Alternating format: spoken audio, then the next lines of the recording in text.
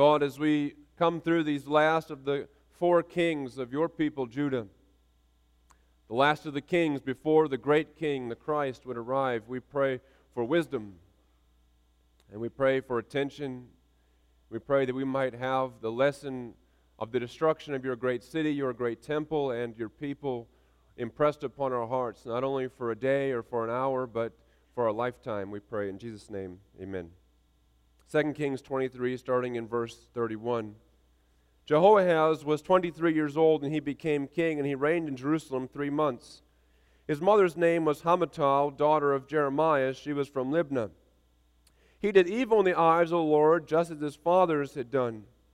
Pharaoh Necho put him in chains at Riblah in the land of Hamath, so that he might not reign in Jerusalem, and he imposed on Judah a levy of 100 talents of silver and a talent of gold. Pharaoh Necho made Eliakim, son of Josiah, king in place of his father Josiah, and changed Eliakim's name to Jehoiakim.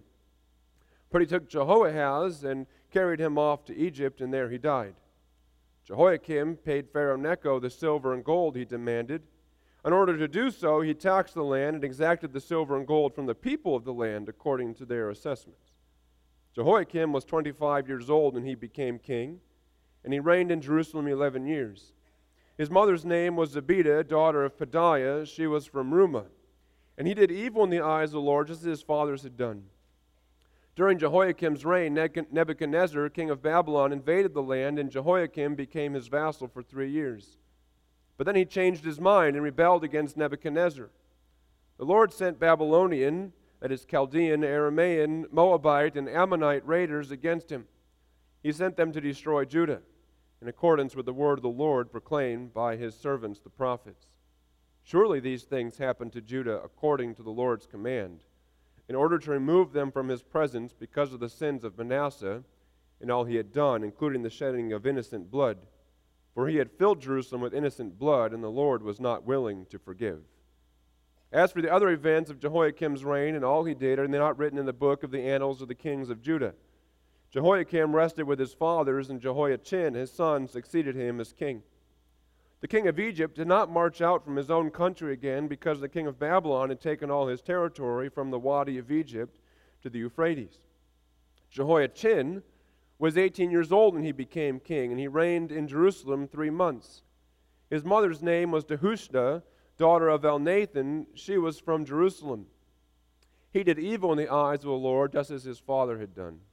At that time, the officers of Nebuchadnezzar, king of Babylon, advanced on Jerusalem and laid siege to it. And Nebuchadnezzar himself came up to the city while his officers were besieging it. Jehoiachin, king of Judah, his mother, his attendants, his nobles, and his officials all surrendered to him. In the 8th year of the reign of the king of Babylon, he took Jehoiachin prisoner. As the Lord had declared, Nebuchadnezzar removed all the treasures from the temple of the Lord and from the royal palace, and took away all the gold articles that Solomon, king of Israel, had made for the temple of the Lord. He carried into exile all Jerusalem, all the officers and fighting men, and all the craftsmen and artisans, a total of 10,000. Only the poorest people of the land were left. Nebuchadnezzar took Jehoiachin captive to Babylon. He also took from Jerusalem to Babylon the king's mother, his wives, his officials, and the leading men of the land. The king of Babylon also deported to Babylon the entire force of 7,000 fighting men, strong and fit for war, and 1,000 craftsmen and artisans. He made Mattaniah, Jehoiachin's uncle, king in his place, and changed his name to Zedekiah. Zedekiah was 21 years old when he became king, and he reigned in Jerusalem 11 years. His mother's name was Hamutal, daughter of Jeremiah. She was from Libnah. He did evil in the eyes of the Lord, just as Jehoiakim had done. It was because of the Lord's anger that all this happened to Jerusalem and Judah, and in the end he thrust them from his presence. Now Zedekiah rebelled against the king of Babylon. So in the 9th year of Zedekiah's reign, on the 10th day of the 10th month, Nebuchadnezzar, king of Babylon, marched against Jerusalem with his whole army. He encamped outside the city and built siege works all around it. The city was kept under siege until the 11th year of King Zedekiah. By the 9th day of the 4th month, the famine in the city had become so severe that there was no food for the people to eat. Then the city wall was broken through, and the whole army fled at night through the gate between the two walls near the king's garden. though the Babylonians were surrounding the city. They fled towards the Arabah, but the Babylonian army pursued the king and overtook him in the plains of Jericho. All his soldiers were separated from him and scattered, and he was captured. He was taken to the king of Babylon at Riblah, where sentence was pronounced on him. They killed the sons of Zedekiah before his eyes. Then they put out his eyes, bound him with bronze shackles, and took him to Babylon. The ancient world was a messy place, was it not? In the 7th day of the 5th month, in the 19th year of Nebuchadnezzar, king of Babylon, Nebuzaradan, commander of the imperial army and official of the king of Babylon, came to Jerusalem. He set fire to the temple of the Lord, the royal palace, and all the houses of Jerusalem. Every important building he burned down. The whole Babylonian army, under the commander of the imperial guard, broke down the walls around Jerusalem. Nebuzaradan, the commander of the guard, carried into exile the people who remained in the city, along with the rest of the populace and those who had gone over to the king of Babylon. But the commander left behind some of the poorest people of the land to work the vineyards and fields. The Babylonians broke up the bronze pillars, the movable stands, and the bronze sea that were at the temple of the Lord, and they carried the bronze to Babylon. They also took away the pots, shovels, wick trimmers, dishes, and all the bronze articles used in the temple service. The commander of the imperial guard took away the censers and sprinkling bowls, all that were made of pure gold or silver. The bronze from the 2 pillars, the sea, and the movable stands, which Solomon had made for the temple of the Lord, was more than could be weighed. Each pillar was 27 feet high. The bronze capital on top of one pillar was 4.5 feet high, and was decorated with a network and pomegranates of bronze all around. The other pillar with its network was similar. The commander of the guard took as prisoners Sariah the chief priest, Zephaniah the priest next in rank, and the 3 doorkeepers. Of those still in the city, he took the officer in charge of the fighting men and 5 royal advisors.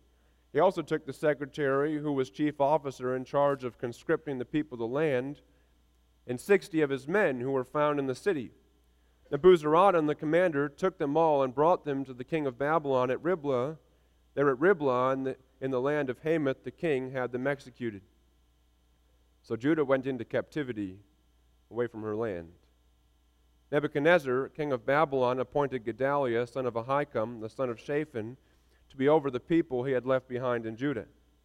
When all the army officers and their men heard that the king of Babylon had appointed Gedaliah as governor, they came to Gedaliah at Mizpah.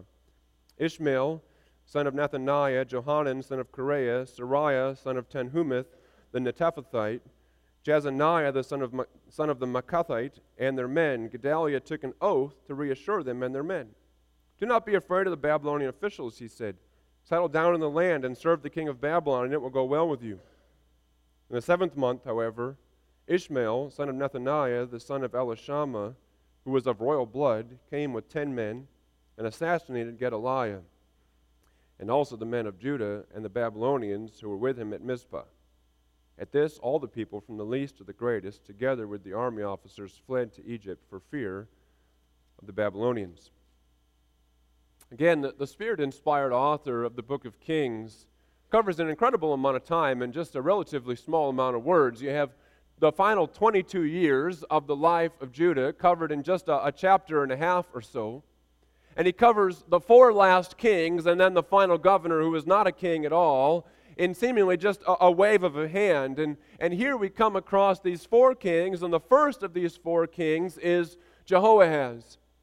Jehoahaz, though, is not long for the throne. He's a bad king and he's a short king. He's not short in stature, though perhaps he was, but he's short as far as how long he reigns. He reigns only for 3 years, or for 3 months. As soon as he hits that 3-month reign, Pharaoh decides he's done with Jerusalem. He's done with the Jewish people. And so he captures them. He captures the king, Jehoahaz. He carts him off into exile in Egypt, and that's the end of that. Jehoahaz is done with. But then the king of Egypt decides that he would like to decide who the next king of Judah is. And so he picks Jehoahaz's older brother, Eliakim. And to show that he is superior to Eliakim, he changes his name to Jehoiakim and places Jehoiakim on the throne. But Jehoiakim is really only a king in name only. He he has to pay taxes to a different king. If you're a king that pays taxes to a different king, you're not really a king at all. And so he has to pay taxes, a large amount of silver and a relatively smaller amount of gold. And he pays these taxes, but he doesn't really pay them. There's the implication that he taxes the people to pay these. And what is implied here in Kings is made explicit in Jeremiah the prophet's words. Jeremiah the prophet says that Jehoiakim was building a huge palace for himself, that he was decking out all of his own things in luxury, and he was taxing the poor people of the land in order to be able to send their money off to the king of Egypt, not have to spend his own money. You see, our politicians are not the first to get rich at the common man's expense. It's been going on for time immemorial, and so that's precisely what Jehoiakim does. But he's not only an oppressor of the poor, he's also a persecutor of the prophets, which makes him to be rather unpopular with the Lord. And so he decides then that he's a rather fickle king. Jehoiakim realizes that, well, now Babylon is stronger than Egypt, so he switches allegiances very quickly from Pharaoh to Nebuchadnezzar, but then Nebuchadnezzar is in trouble, and so he decides, well, I would like to be a real king. I would like to be a real boy. It's kind of like Pinocchio. I want to be a real king. So he decides he's going to do that. He rebels against the Babylonian king. And this does not go very well. And this does not go very well for a specific reason, which the author is very intent on telling us. As you look back to verse 3 of chapter 24, the author says, "Surely these things happened to Judah, according to the Lord's command, in order to remove them from his presence because of the sins of Manasseh and all he had done." Skip forward just a little ways. The Lord was not willing to forgive. Because of all the sin that has already been done, the Lord is no longer willing to forgive. So the Lord sends these raiders. Some of them are from Babylon or Chaldea. They're from Ammon. They're from Moab. There's all these different raiders that come through. And what they do is they come through and they capture large amounts of people. And they send them off to Babylon. This is what we call the first deportation. There's 3 deportations in the exile, and in this first deportation is when the 4 famous men, Daniel, Shadrach, Meshach, and Abednego, are taken off into exile to the land of Babylon. And so he lives, but not for very long, and he dies. Jehoiakim dies right before his city is about to fall. And the prophet Jeremiah says that Jehoiakim was so unpopular that when he died, they dragged his body outside the city and they gave him the same burial they would give a donkey. And then his son Jehoiachin becomes king. And Jehoiachin is not long for the throne himself. Only 3 months into his reign, he and his mother and his wives and his officials and all the nobles, they all surrender and hand themselves over to the king of Babylon. And this final rebellion, this final attack, brings trouble upon the people of Israel. And then we see that the king of Babylon comes in and he does precisely what had been promised. He comes in and he loots the palace and the temple. This brings us back to the time of Hezekiah. Recall that Hezekiah was a good king, but he had one glaring flaw towards the end of his life. After the Lord had saved Hezekiah from the Assyrians and reestablished him as a real king, after all that had been done, Hezekiah forgets that the Lord is his defender, even if just for a moment.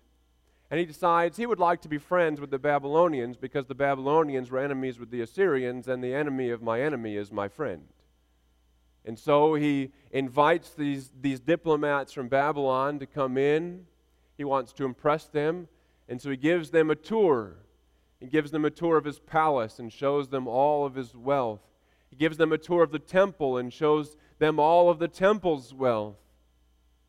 And then the prophet Isaiah comes to Hezekiah, and he is none too pleased with Hezekiah at all. And we read this: Isaiah said to the king, 2 Kings 20, "Hear the word of the Lord. Behold, the days are coming when all that is in your house and that which your fathers have stored up till this day shall be carried to Babylon. Nothing shall be left, says the Lord. Some of your own sons who will come from you, whom you will father, shall be taken away, and they shall be eunuchs in the palace of the king of Babylon. And now, a century later, the words of the prophet Isaiah have come true. The palace is looted, the temple is looted, and his descendants, including Jehoiachin, are hauled off into exile. This is the second deportation. The prophet Ezekiel was deported in exile during the second deportation. But this reminds us again of one of the key themes of the book of Kings, that God always keeps his word. It took 100 years. God waited 100 years, but he kept his word given through the prophet Isaiah to King Hezekiah. He does precisely what he said that he was going to do. The prophet Isaiah has an immaculate record in having his words be true, even if the vast majority of them happened after he had died. And we recall some of the accuracies of the prophecies of Isaiah as we come into the Advent season. We remember the great prophecy of the child who would be born to a virgin, which took far longer than 100 years to come, but indeed came to pass. We'll come back to Jehoiachin next week, Lord willing. But for now we move on because the author moves on. Jehoiachin goes off into exile, and the king of Babylon does what Pharaoh had done before. He decides, I would like to decide who's going to be king. So he picks a man named Mattaniah and changes his name to Zedekiah, and he makes him king. But again, king only in name. And Zedekiah reigns 11 years, just like Jehoiakim had reigned before him. And then, like Jehoiakim before him, he decides he would like to be his own man. So he rebels against Babylon as well. The kings of Israel and Judah are not very bright sometimes. They do not learn well from history. And so the king of Babylon decides, that's it. I am done with this city, Jerusalem. I am done with this country, Judah. I'm going to crush them once and for all. And so the whole weight of the Babylonian army comes to bear upon the city of Jerusalem. He lays siege to Jerusalem for a year and a half. The siege lasts so long, people are able to go out and desert, but there's nobody can go in. And by the end of a year and a half, the people are starving. So Zedekiah does, I suppose, what any somewhat reasonable person would do. He runs. He burrows through the wall of the city, and he and some of his choice men run, and they literally head for the hills. But they're caught. And where are they caught? But they're caught near the city of Jericho. Then they're brought to Nebuchadnezzar. And they're brought to Nebuchadnezzar, and it's a gruesome scene, isn't it? His sons are brought, and he's brought, and sentence is pronounced. And Zedekiah is made to watch as his sons are executed before his eyes. And so that people might know that this is what happens to rebels, and that his last sight might be his sons being killed, they gouge out his eyes, put him in bronze shackles, and haul him off to exile. And all of this is precisely what the prophet Ezekiel had said was going to happen. Listen carefully to what Ezekiel says in Ezekiel 12:13. I will spread my net over Zedekiah, and he shall be taken in my snare. And I will bring him to Babylon, the land of the Chaldeans, yet he shall not see it, and he shall die there. And then following that, it's a terrible scene. The Babylonians go into Jerusalem, the city of David, and they destroy everything. People are killed, houses are burned, buildings are burned, the palace is burned, even the temple of the Lord is burned. And people are taken both from Jerusalem and from the countryside. Anybody who's anybody who has any skill, anybody who has any ability, any wealth whatsoever, anything is taken away. And only a scattered few are left, enough to try to keep the wild animals from taking over. And so Israel and Judah are finally gone. Then we have, not another king, but we have a governor, Gedaliah.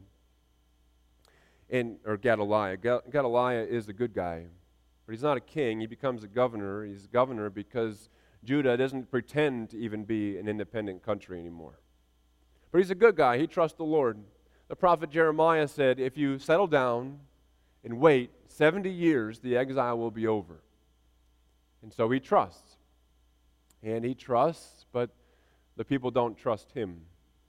And his telling the people to settle down angers the Jewish nationalists, and they come up and they assassinate him. And they become afraid because they've done this, and they know they don't stand a chance, and so they run. And when they run, they kidnap the prophet Jeremiah, and they carry him off to Egypt as well. Presumably, he stayed there until he died. And when you come to the last portion of what we've read here, verse 26, it's all over. Just like that, it's all over. Israel had lived in the promised land in Canaan for 700 years. For 425 years, David or one of his sons had sat on the throne of Israel or Judah. For nearly all that time, Solomon's temple had stood as a sign of the presence of God with his people. But no more. Now it's over. No more country, no more king, no more temple. It's all over. There's so much significance here. There are so many things to learn here. I think if you want to boil it down to one simple reason, why did this happen? It comes down to this lesson that we see again and again and again in the Scriptures. Idolatry always turns blessing into curse. And I want us to step back. I want us to see the big picture.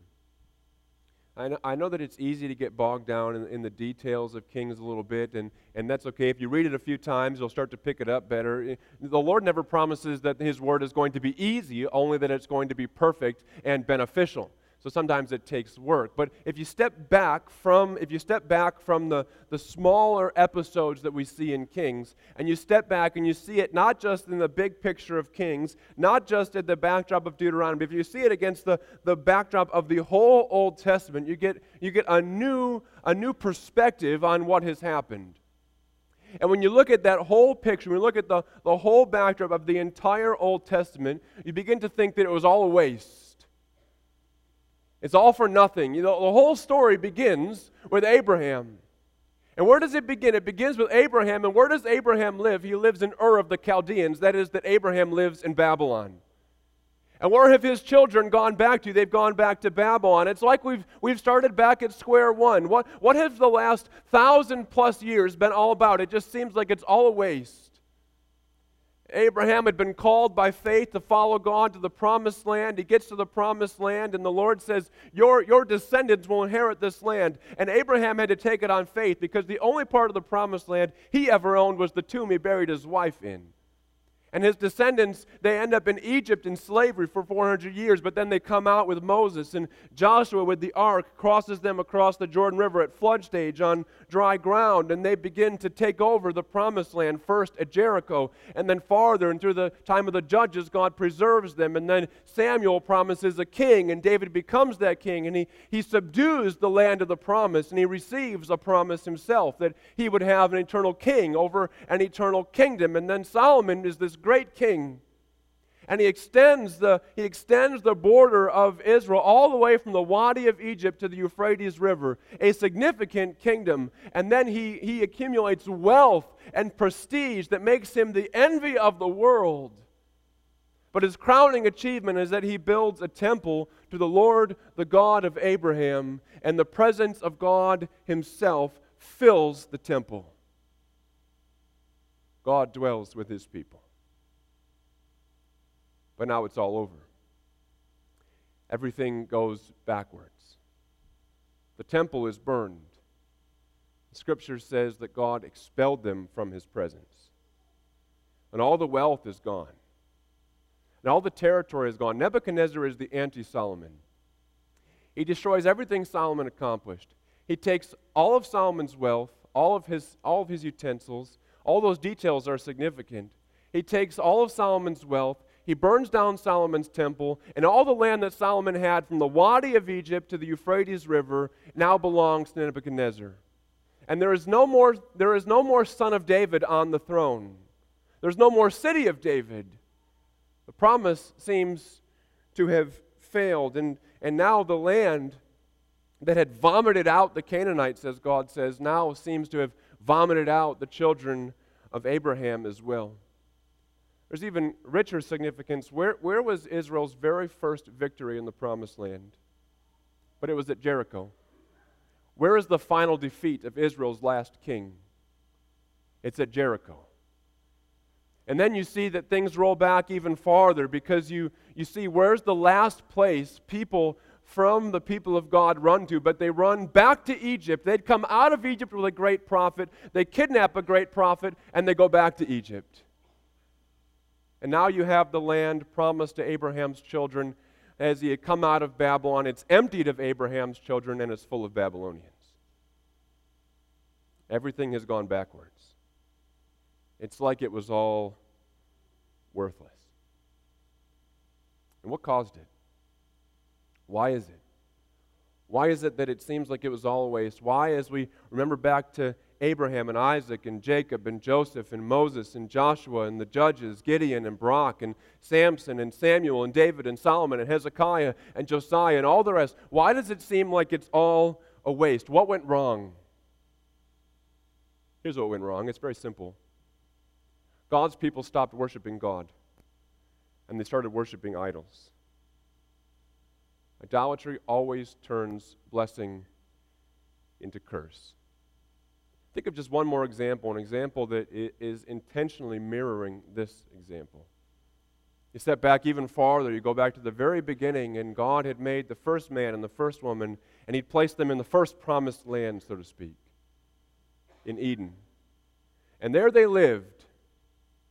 And there they lived in a lush land.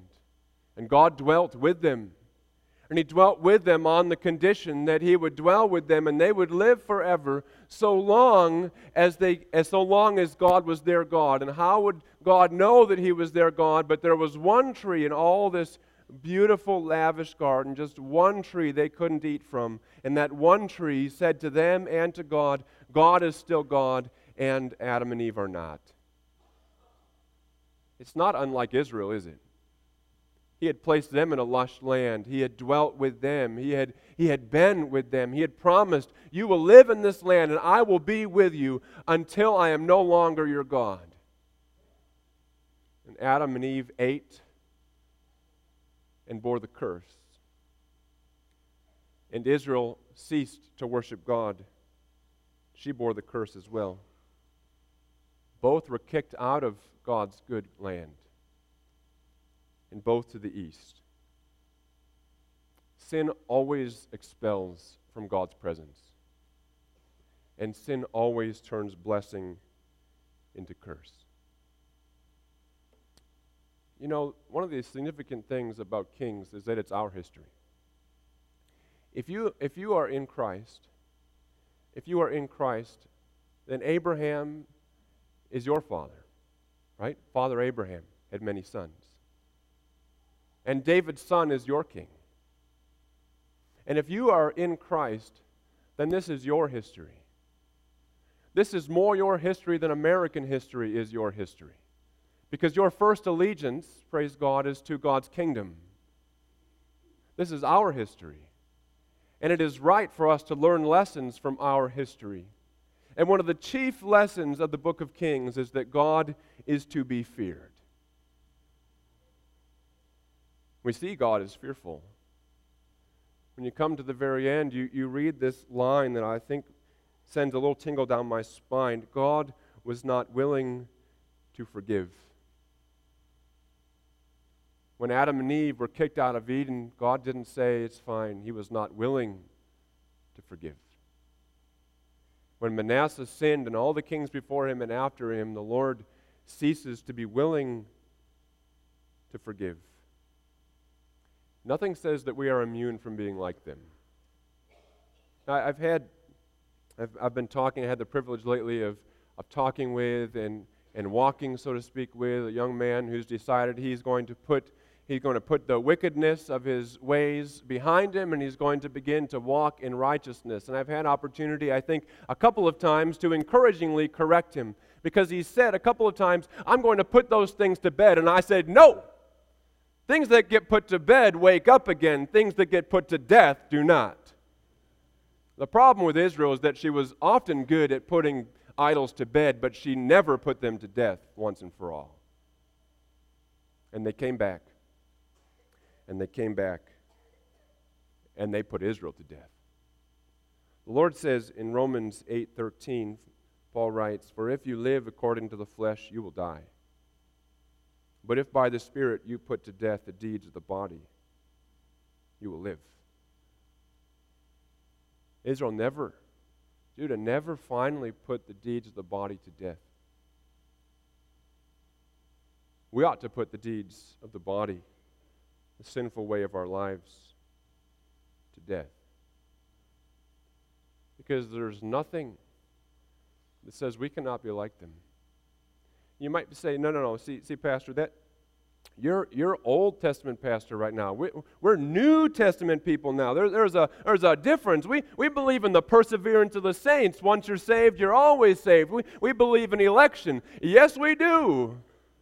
I am reformed through and through. I think by 6.5 years, you know that is true. I believe that once you're saved, you're always saved. The perseverance of the saints, the elect are going to be saved. I absolutely believe all that. But the Lord says, work out your salvation with fear and trembling, lest you fall. The author of Hebrews says it like this, Hebrews 3:12-14. Take care, brothers. That's a New Testament book, by the way. Take care, brothers, lest there be in any of you an evil, unbelieving heart, leading you to fall away from the living God. They exhort one another every day, as long as it is called today, that none of you may be hardened by the deceitfulness of sin. For we have come to share in Christ, if indeed we hold our original confidence firm to the end. You know, just like with Adam and Eve, the story of Judah and David's sons ends on a positive note of hope. But that's for next week.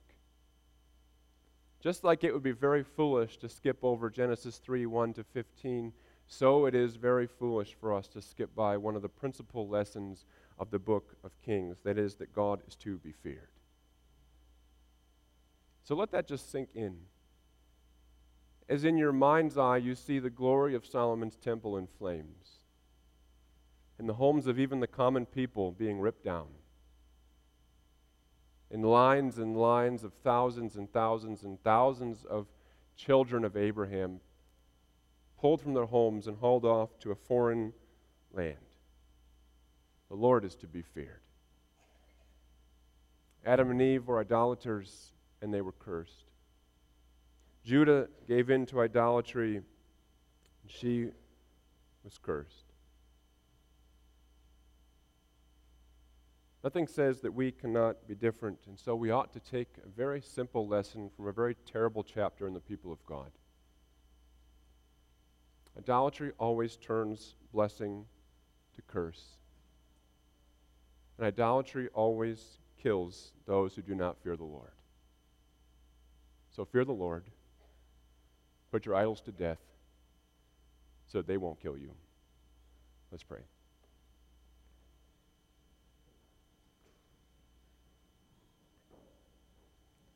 Lord, we confess that we just scratched the surface of the significance of so many of these events. That the land promised to Abraham would, over 1,000 years later, be emptied of his children, should bring us near to weeping. It brought our Savior to weeping to think of the city of Jerusalem in his own day being destroyed. So it should cause us a great sadness to look back upon our history, to see the royal city in flames, and to see the promise hanging, it seems, by just a thread. And yet we have hope.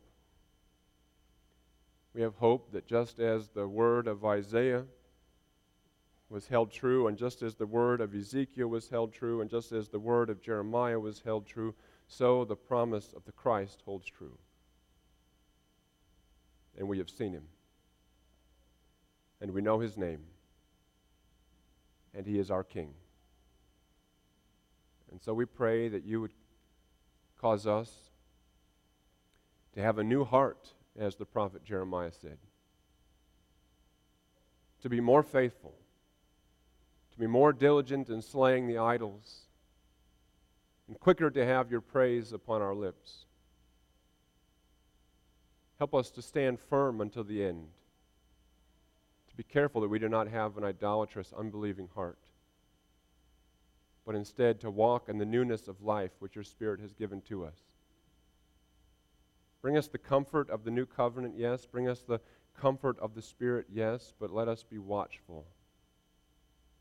Give us the grace of fearing you in wisdom and working out our salvation with that fear and trembling for your glory and for our greatest joy, which will be ours in Christ. Amen. We'll stand together now.